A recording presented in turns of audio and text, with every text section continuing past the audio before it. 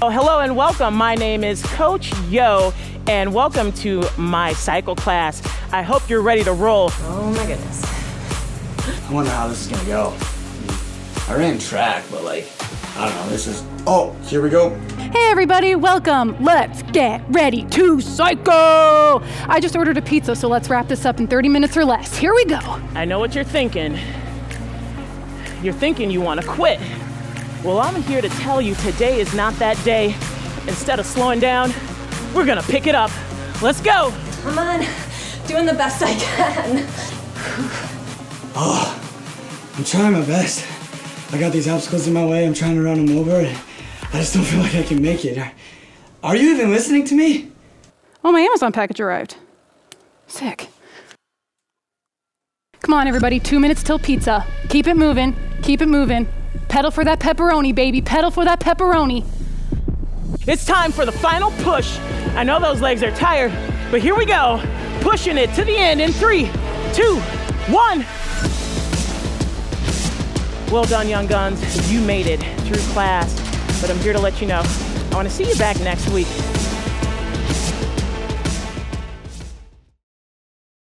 King Uzziah had been the king in Jerusalem for 52 years.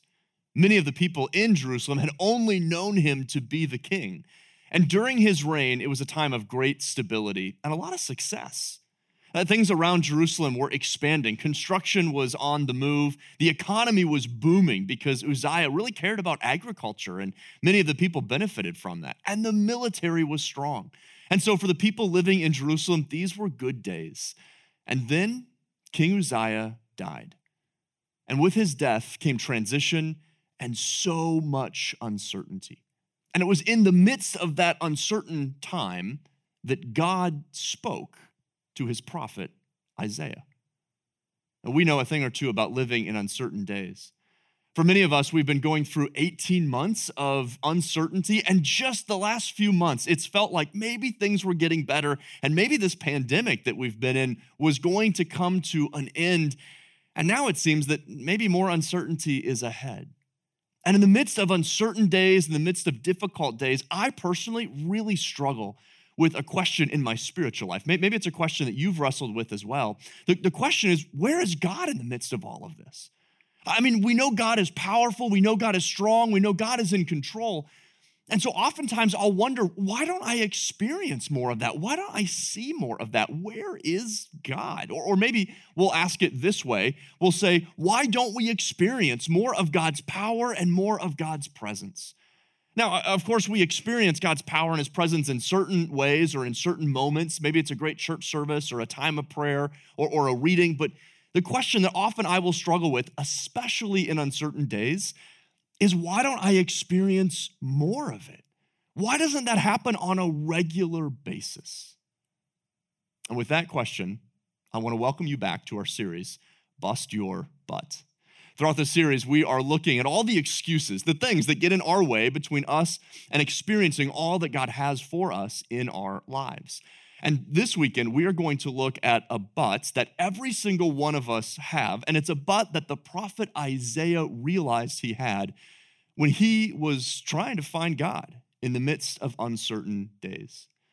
And so in the midst of those uncertain days, God gave a vision to the prophet Isaiah. This is something that he just experienced in his life, and he records that for us in Isaiah chapter 6. So if you have a Bible, I want to invite you to open it up or turn it on and keep Isaiah 6 with you. We're going to experience Isaiah 6 today.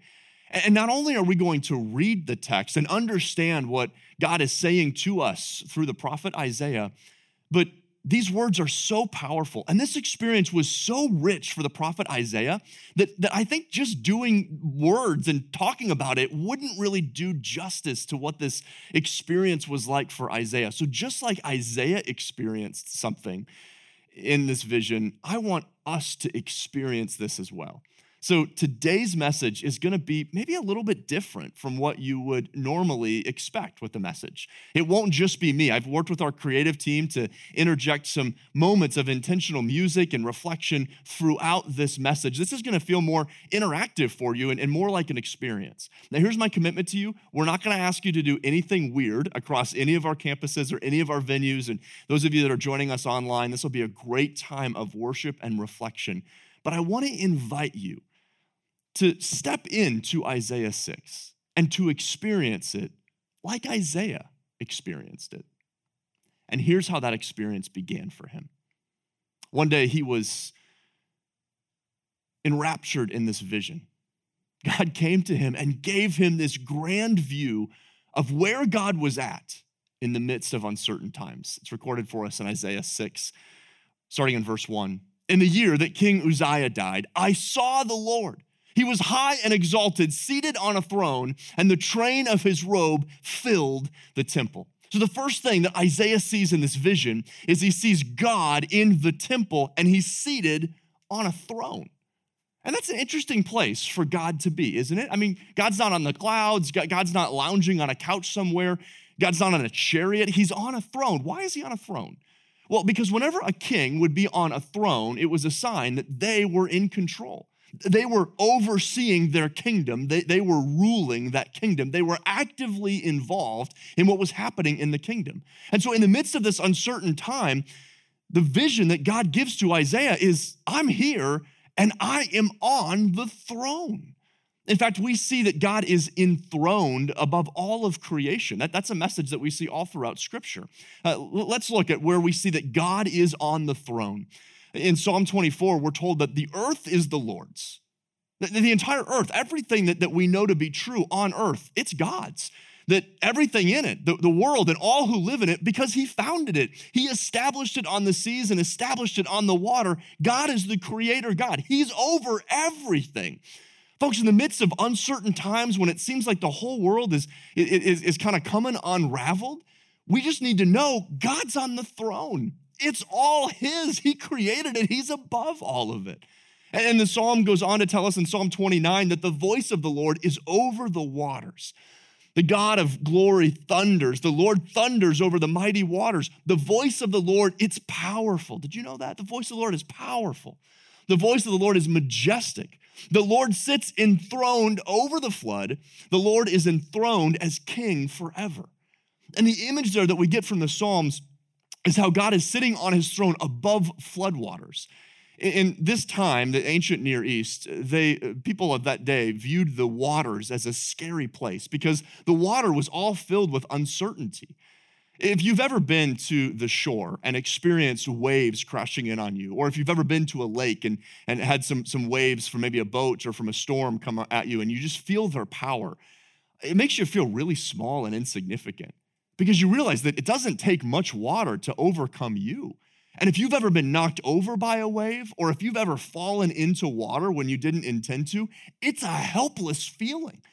And that's how the ancient Near East people thought about water. Whenever they wrote about it in literature, it was a sign of chaos, it was a sign of uncertainty, and it was a sign of something that was more powerful and beyond them. And what the psalmists are telling us here is that God himself is above all of that.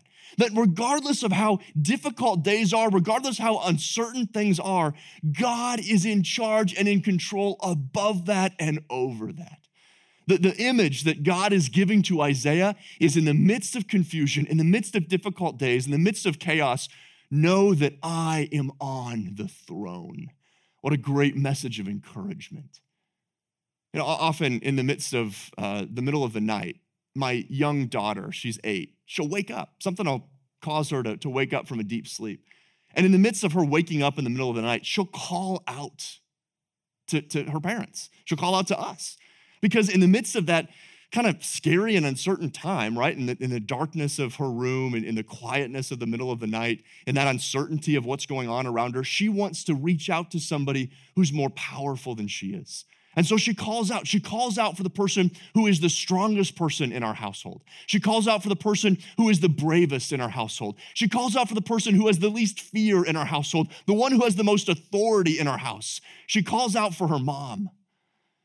But sometimes she gets me. And when I walk into her room in the middle of the night, it's enough. She just wants to know that I'm there. My presence is all that she needs. She doesn't need an explanation about what woke her up. She doesn't need a light in the middle of the darkness. She doesn't even need to know how many hours until daylight. All she needs to know is that I'm there. That's what God's sharing with Isaiah, and that's what God is sharing with you today. In the midst of your difficulties, you just need to know God is there and he is in charge. And not only is he is there in all of his majesty and all of his power. The image that Isaiah has is this robe that is so big, it fills the temple. And the temple was like the largest, most impressive building that the people would have known in Jerusalem. And even God's robe fills up that space. In 1953, Queen Elizabeth II was named Queen of England. And as she walked out of Westminster Abbey after having been crowned queen, she wore this robe with this impressive train behind her. This is this beautiful purple robe. It's 6 yards long. And the length of it is to show how powerful and how majestic and how mighty she is as the queen, because she had all these servants that had to carry it. It was just a sign of her authority. And this is impressive, but it has nothing on God's train of his robe. His is so big that it fills the entire temple. And he doesn't have servants carrying it. He has a whole host of a worship experience that's happening around him. Here's what Isaiah's vision goes on to. Above him were seraphim, this is above God, each with 6 wings. And with 2 wings, they were covering their face, and with 2, they were covering their feet, and with 2, they were flying. These are these heavenly creatures. And they were calling out to one another, "Holy, holy, holy is the Lord Almighty. The whole earth is full of his glory." And at the sound of their voices, the doorpost and the threshold shook, and the temple was filled with smoke. What an incredible scene. And what the seraphim are calling out is holy, holy, holy, because that's how God is being described. That's who God is, that God is holy. Holiness just simply means it's something that's set apart. It means that it's different, right? And what the seraphim are declaring to us is that God is set apart from us. He's not like us. He is holy. You know, one of the dangers that we can run into in our spiritual life is the belief that God has become our buddy. Listen, God is not your buddy. He's not like you. He doesn't think like you. God is certainly our friend. We know that from Scripture. And God is our Father. And God is for us, but he's not like us. And the attitude of God being my buddy is that I just assume that God's gonna do everything that I would do, and that God approves of everything that I do because he's my bud. And that's not a good or healthy way to view God. And ultimately what that will lead to is spiritual disappointment. Because when God doesn't act like you think he should act, you start to question who God is. And so it's so important that while we recognize that God is our friend and our Father and he's for us, that God's also holy and he's set apart. And we need to become like him. He's not like us. So how do we have that proper view? We have that proper view through worship. Because it's in worship we declare what is true about God. And it's in worship that our minds, our hearts, our souls become aligned to the truth of who God is. And it gives clarity to us about the confidence that we can have in God, who is different and set apart and above the things of this world. And that time of worship is so important for our souls. In fact, I'm concerned that there's so many people that are just so casual when it comes to worshiping God. They don't take it seriously. It's like we'll get, to worship once a month or every 6 weeks or whenever it's convenient for us. No, it's through worship that everything in our world comes back into clarity and into its proper purpose because we acknowledge who God is and that he's set apart and he's set above. And what we see from that vision from Isaiah is that when God's presence is there, creation can't help but respond. Even the doorpost reverberates in the presence of God. Folks, I don't want us just to read those words. I want us to live those words out. And so what I've asked across all of our campuses and all of our venues right now is that we would worship God through music. That we would worship God, that we would take this moment right now in response to this text, and we would do what those seraphim are doing, that we would declare the majesty, the might, the holiness, the awesomeness, the goodness of our God. Because it's in that worship that our souls become reminded about what is true regardless of our circumstance. So I want to invite you right now, wherever you are, to join us in this experience. All campuses, all venues. So I'm going to ask you, would you stand to your feet right now? Our teams are coming out and they're going to be playing some music. And I want to invite you to give God your best in this moment, to declare through your voice what is true about God, his holiness. Let's worship him together now.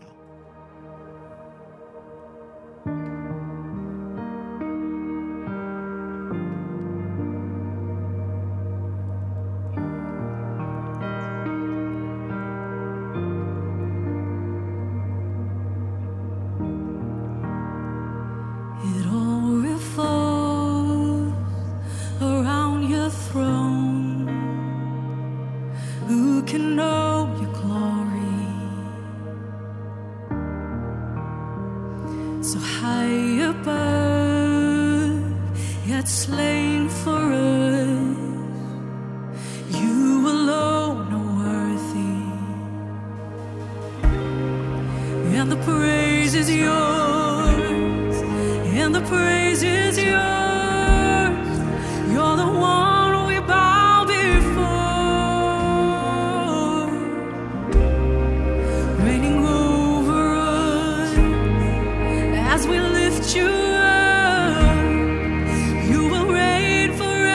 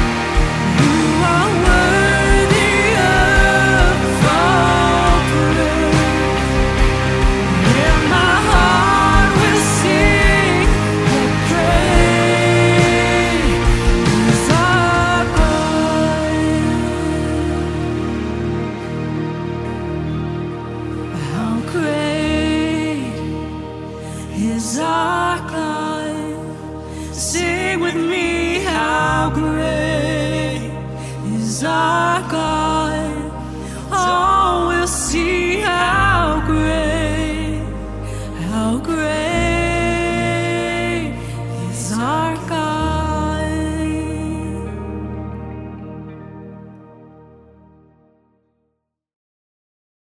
Moments of worship like that are so good for our soul, aren't they? It's just that moment to clarify what is true and to be reminded about God's power and his might. But in the midst of that worship, I have to be honest, I come back to that question. Because it's in worship that we recognize and we acknowledge God's power and his presence.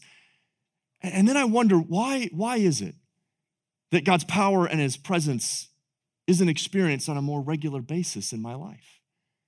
I mean, why is it that I have moments here and there, but this isn't a regular occurrence? What is it? What is getting in the way? And what's getting in the way is a but that's in every one of our lives. And it was a but that as soon as Isaiah recognized and saw who God was in all of his holiness, he said, but God, there's a problem.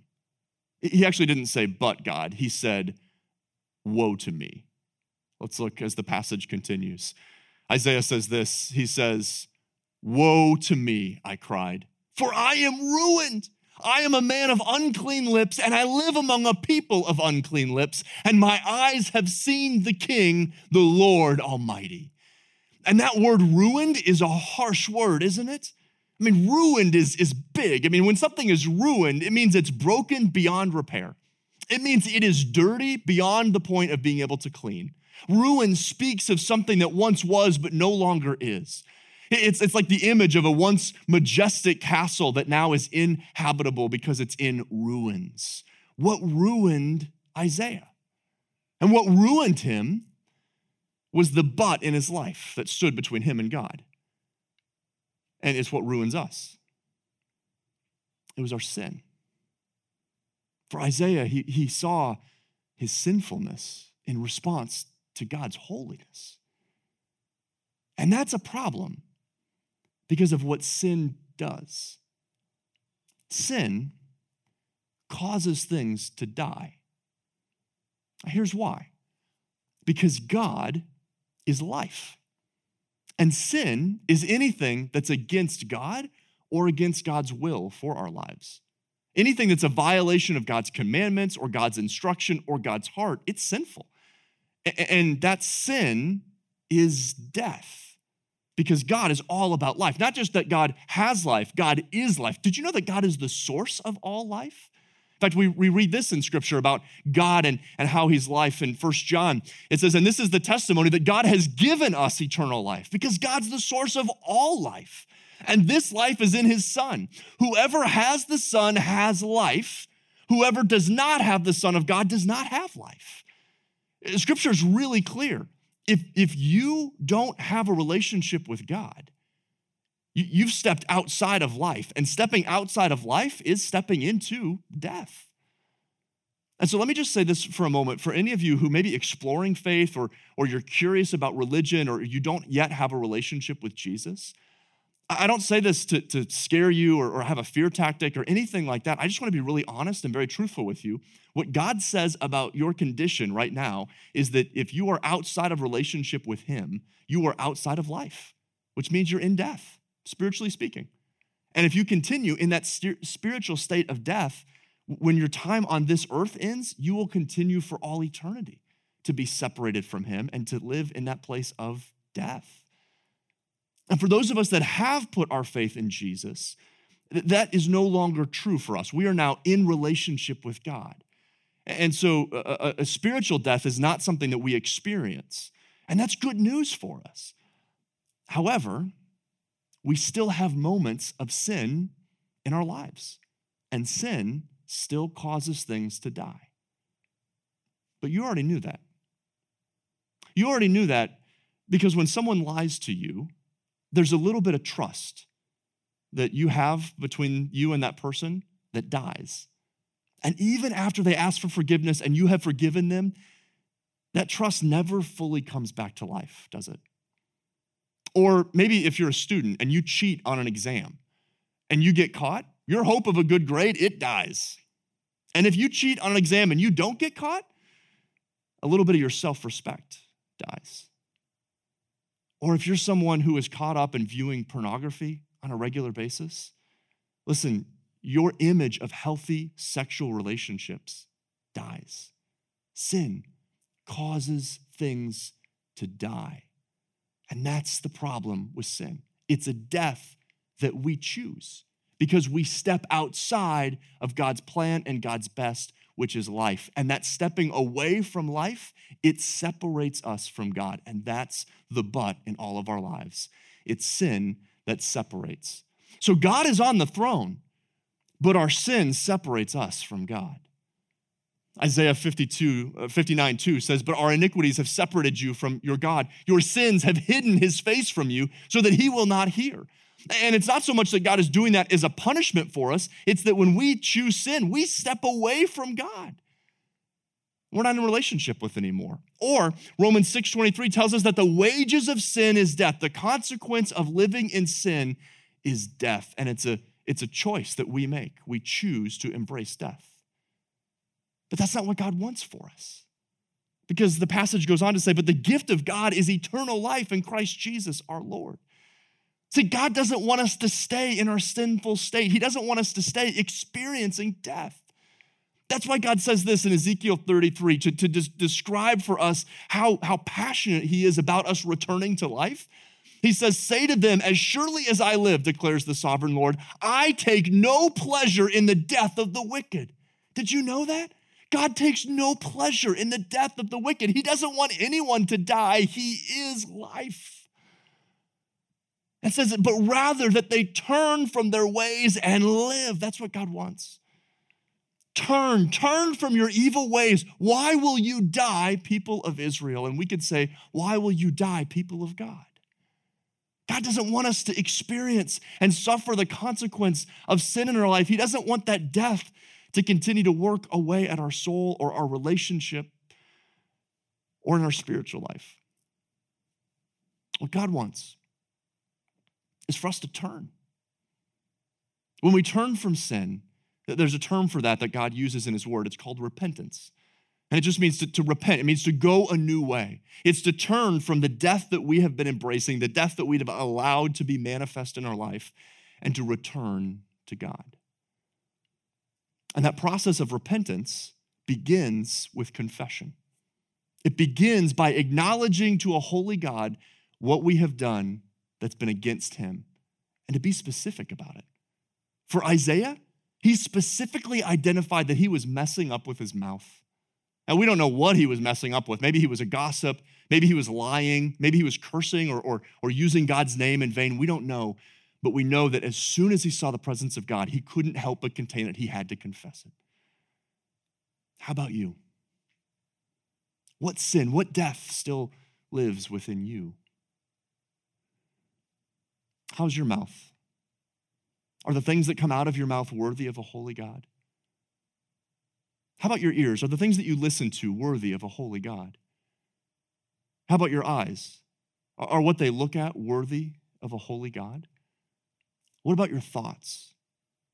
Are they worthy of a holy God? What about what your hands have been doing? Messages that your thumbs have been typing, things that your fingers have been writing. Are they worthy of a holy God? If not, this is our moment to confess them to God. Because in response to his holiness, we have to turn from our sinful ways, to turn from death. And that's an opportunity I want to invite you into right now. So in the quietness of this place, you'll hear some music that's played, but I'm going to invite you to sit in the stillness of this place and to silently, quietly before God Almighty, confess specifically your sin to him.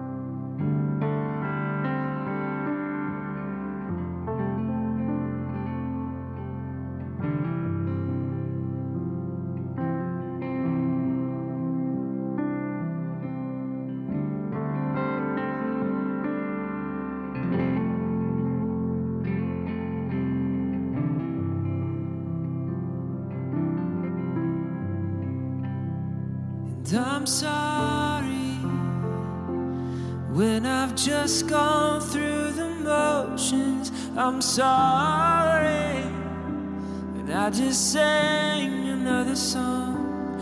Take me back to where we started. I open up my heart to you.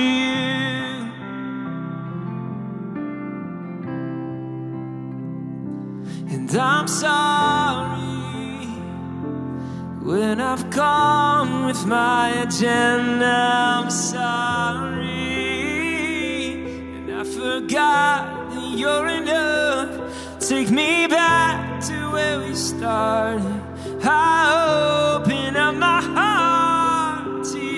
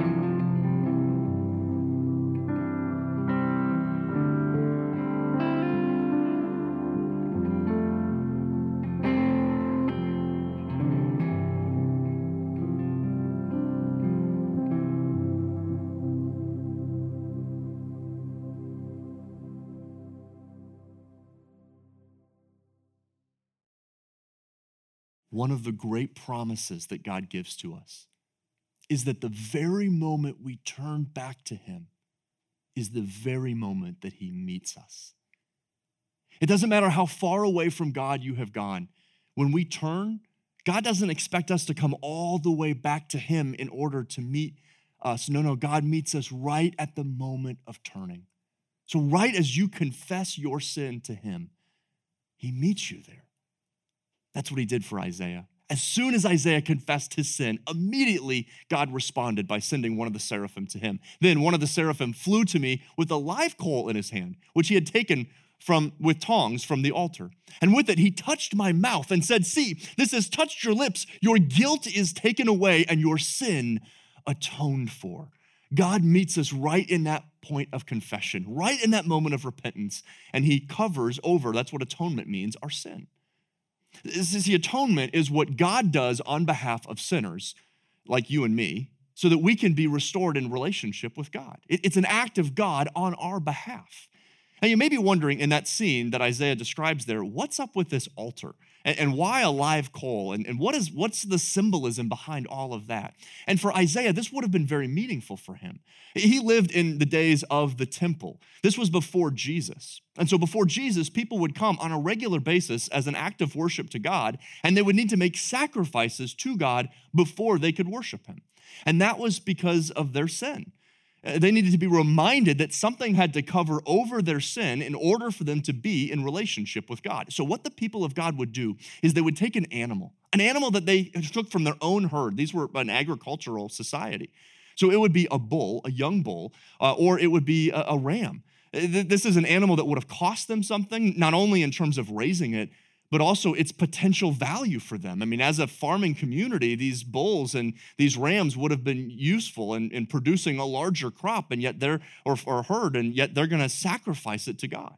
And so they would take that animal to a place called the altar. And then there they would set the animal on the altar, and then they would take their hands and they would place it on the animal.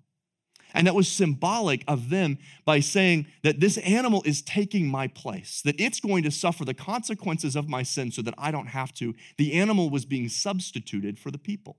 And then it was there, the animal was killed and then burned on the altar. And so anything burning from that altar was a reminder that something had to die to cover over sin. And so for Isaiah, he's reminded of that something had to be sacrificed in order for atonement to be made. But here was the problem with the people of God. Their hearts were just never fully after God. And so day in and day out, year after year, time after time, that people would have to make sacrifice and sacrifice and sacrifice, but it would never allow their hearts to become aligned with God. And that was a frustration for him. In fact, in 1 Samuel, we hear God kind of declaring this, or the prophet Samuel says, does the Lord delight in burnt offerings and sacrifices as much as obeying the Lord? See, God doesn't love sacrifice. He wants obedience more. To obey is better than sacrifice, and to heed is better than the fat of rams. The problem was that there was never a sacrifice that was good enough to cover over and make permanent atonement. And so God provided that atoning sacrifice himself. He came himself as Jesus, who came to be that perfect ultimate sacrifice. Because Jesus wasn't somehow disconnected from humanity, he took on humanity. And so he became able to be our representative. And Jesus was a perfect representative because he lived his life with no sin. Just like the animals that the people were supposed to sacrifice had to be animals without defect. It had to be something that was costly. So Jesus was the most costly sacrifice of all, and it became our permanent atonement. That just means covering for our sin. So we know that God is on the throne, but our sin has separated us from God. And the good news in all of this is so Jesus became our atonement. And we hear this in John 1:29. This is when John the Baptist sees Jesus, and he says this. He says, John saw Jesus coming toward him, and he said, look, the Lamb of God who takes away the sin of the world. If you've ever wondered why Jesus is referred to as the Lamb of God, it's not because he came as some fluffy, cuddly character. He came because he came to take our place, to be substituted on our behalf, to take the punishment for our sins. And then 2 Corinthians tells us this. It said, God made him who had no sin, Jesus, perfect, to be sin for us, so that in him we might become the righteousness of God. And that is where God gives us now this exchange. See, Isaiah saw it. Isaiah recognized that God made a way for him, that God provided atonement for him, and God has done the same thing for you and me. God has taken our sinfulness, and he's saying, I will take that upon myself, and then I'm going to give to you my righteousness. Which means when God sees you, he sees you as if you have never sinned. He sees you as he sees Jesus. And that means that Jesus has become our atonement and God has removed our guilt. Therefore, there is now no condemnation for those who are in Christ Jesus. That's Romans 8:1. That is true of you. And if you've accepted Jesus, that is absolutely true of you. And every time we confess our sins, we are cleansed of any unrighteousness. And that's what 1 John 1:9 tells us, that if we confess our sins, which we just did, then God is faithful and just and will forgive us our sins and purify us from all unrighteousness. God has just done that for you and for me. He has purified us from all of our unrighteousness. That now when God sees you and me, he sees us as people who are in a right and a perfect standing with him, able to have full communion and full access to God. That is now true of you. And folks, that is worthy of our worship. That in the midst of that, we have to declare to God that we are receiving that we are now living in that. That even though we may not feel it, we may be sorry for our sin, what God declares to be true is now true in our lives.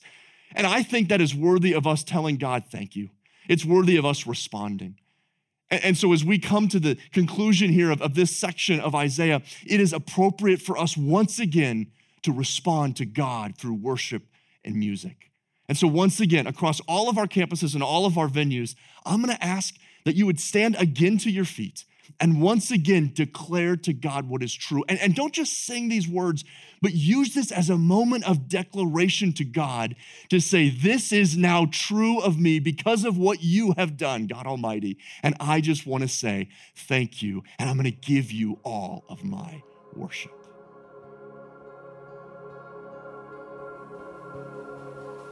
Sin did lift its mark on me.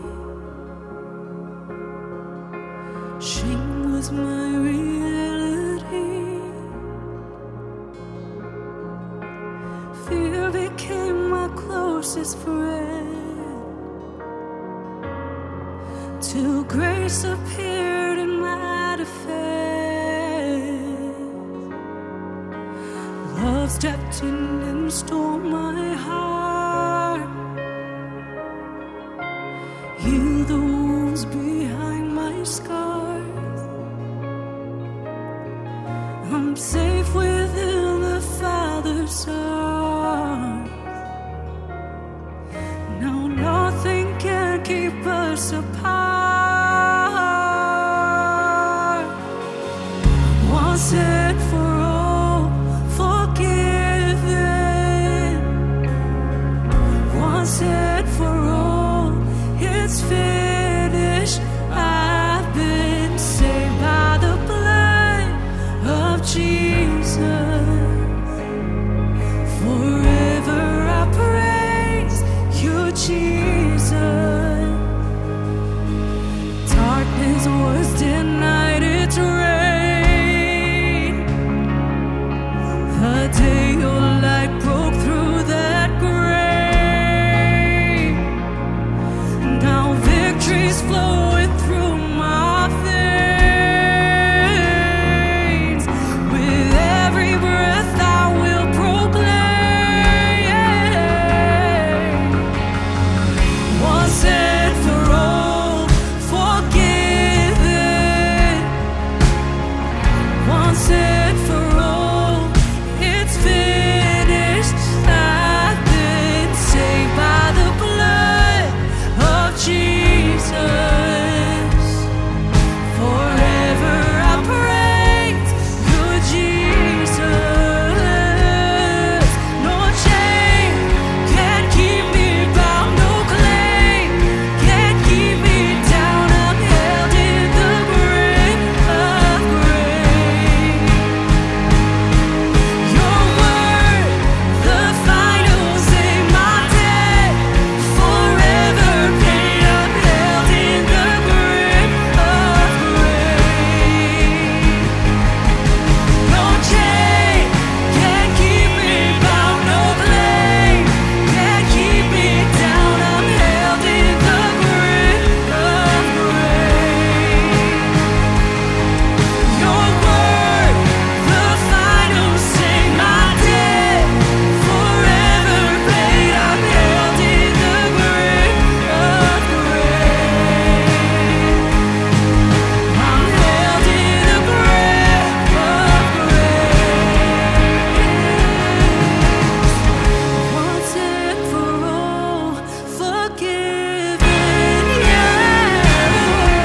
Once and for all, it's finished. I've been saved by the blood of Jesus. Forever I praise you, Jesus.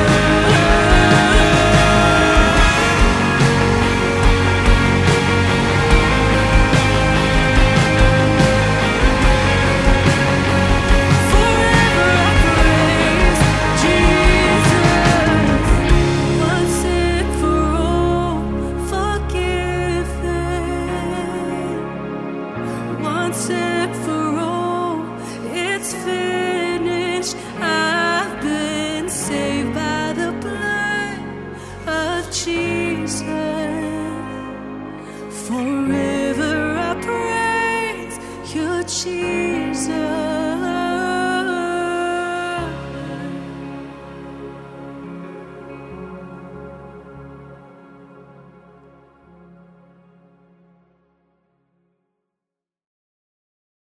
That sense of being in a right standing with God, that sense of now receiving God's righteousness, not because of anything we've done, but because of what Jesus has done for us, it is a moment that's worthy of our worship, but it's also a moment that reminds us of what brings us to the table.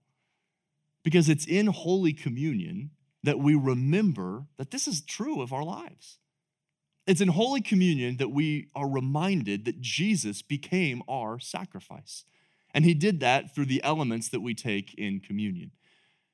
So I want to invite you to have some elements with you and to use this moment to say thank you to God. To use this moment to not only say thank you because of what Jesus has done for you, but also to use this as a moment to remember that you are now in God's family, that you now have a seat at his table because of what Jesus has done for you. And so let's take this opportunity to be reminded about the atonement that Jesus made for you and for me. It was on the night that Jesus was betrayed that he was having dinner with his followers. And he took bread and he told them, "This is my body, which has been given for you. Do this in memory of me."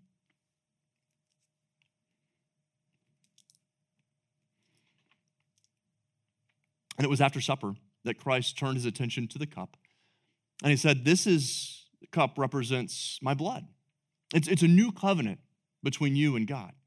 Do this whenever you drink of it in memory of me." Let's drink together.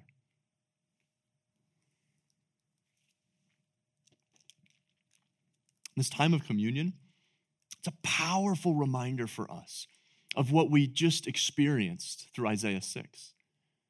And it's through this moment of communion that we begin to realize the answer to that question that we began with. The question is, why don't we experience God's power and his presence on a more regular basis? And what we were reminded of is that God's on the throne, but our sin separates us from God, but God became our atonement. So our guilt has now been removed, and that leads us to the final step. It's a step of action. It's a step that because now we have been incorporated around God's table, having a seat here at his table in communion, in fellowship with God, that now God invites us to be part of his work. Immediately after providing atonement for Isaiah, God sent him. And immediately after Jesus provided atonement for us on the cross and after his resurrection, he sent his disciples. And folks, that's where the power of God was most prominently experienced. Look at those passages. Isaiah 6 says this, "Then I heard the voice of the Lord saying, 'Whom shall I send? And who will go for us?' And this is Isaiah speaking. He said, 'And I said, here I am, send me.'" And Jesus, right after making his atonement on the cross, then Jesus came to them, his disciples, and said, "All authority in heaven and on earth has been given to me." In other words, that same vision that Isaiah had of God on the throne, that's Jesus. He is on the throne. All authority in heaven and earth is his. He's on the throne. And what does he do? He says, "Therefore, because of that, in response to having the right view of me, go and make disciples," that's other followers, "of all nations, baptizing them in the name of the Father and the Son and the Holy Spirit, and teaching them to obey everything I have commanded you." And here it is. Don't miss this. "And surely I am with you always to the very end of the age." Where is Jesus? He's on the throne, and he's going with his people who are living on mission. And that's where the power and the presence of God is experienced, when we live on mission to tell other people about Jesus. That's where Isaiah experienced the power and the presence of God, when he lived out his mission to go and be the mouthpiece for God. And we will experience more of God's power and his presence in our lives when we commit to his mission. And in this way, Isaiah 6 actually gives us a great outline to follow in our own personal worship experiences with God. It's an opportunity to be reminded about who God is, to confess our sin to him, to give him thanksgiving for the removal of guilt and the righteousness that we've received. And then it's to ask God how we can go live on mission. And when we do, that's when we experience God's power and his presence. And what we find is that when we go and we live on mission, it starts to change our plans. And our plans needing to be busted, I'm going to tell you all about next weekend. We'll see you then.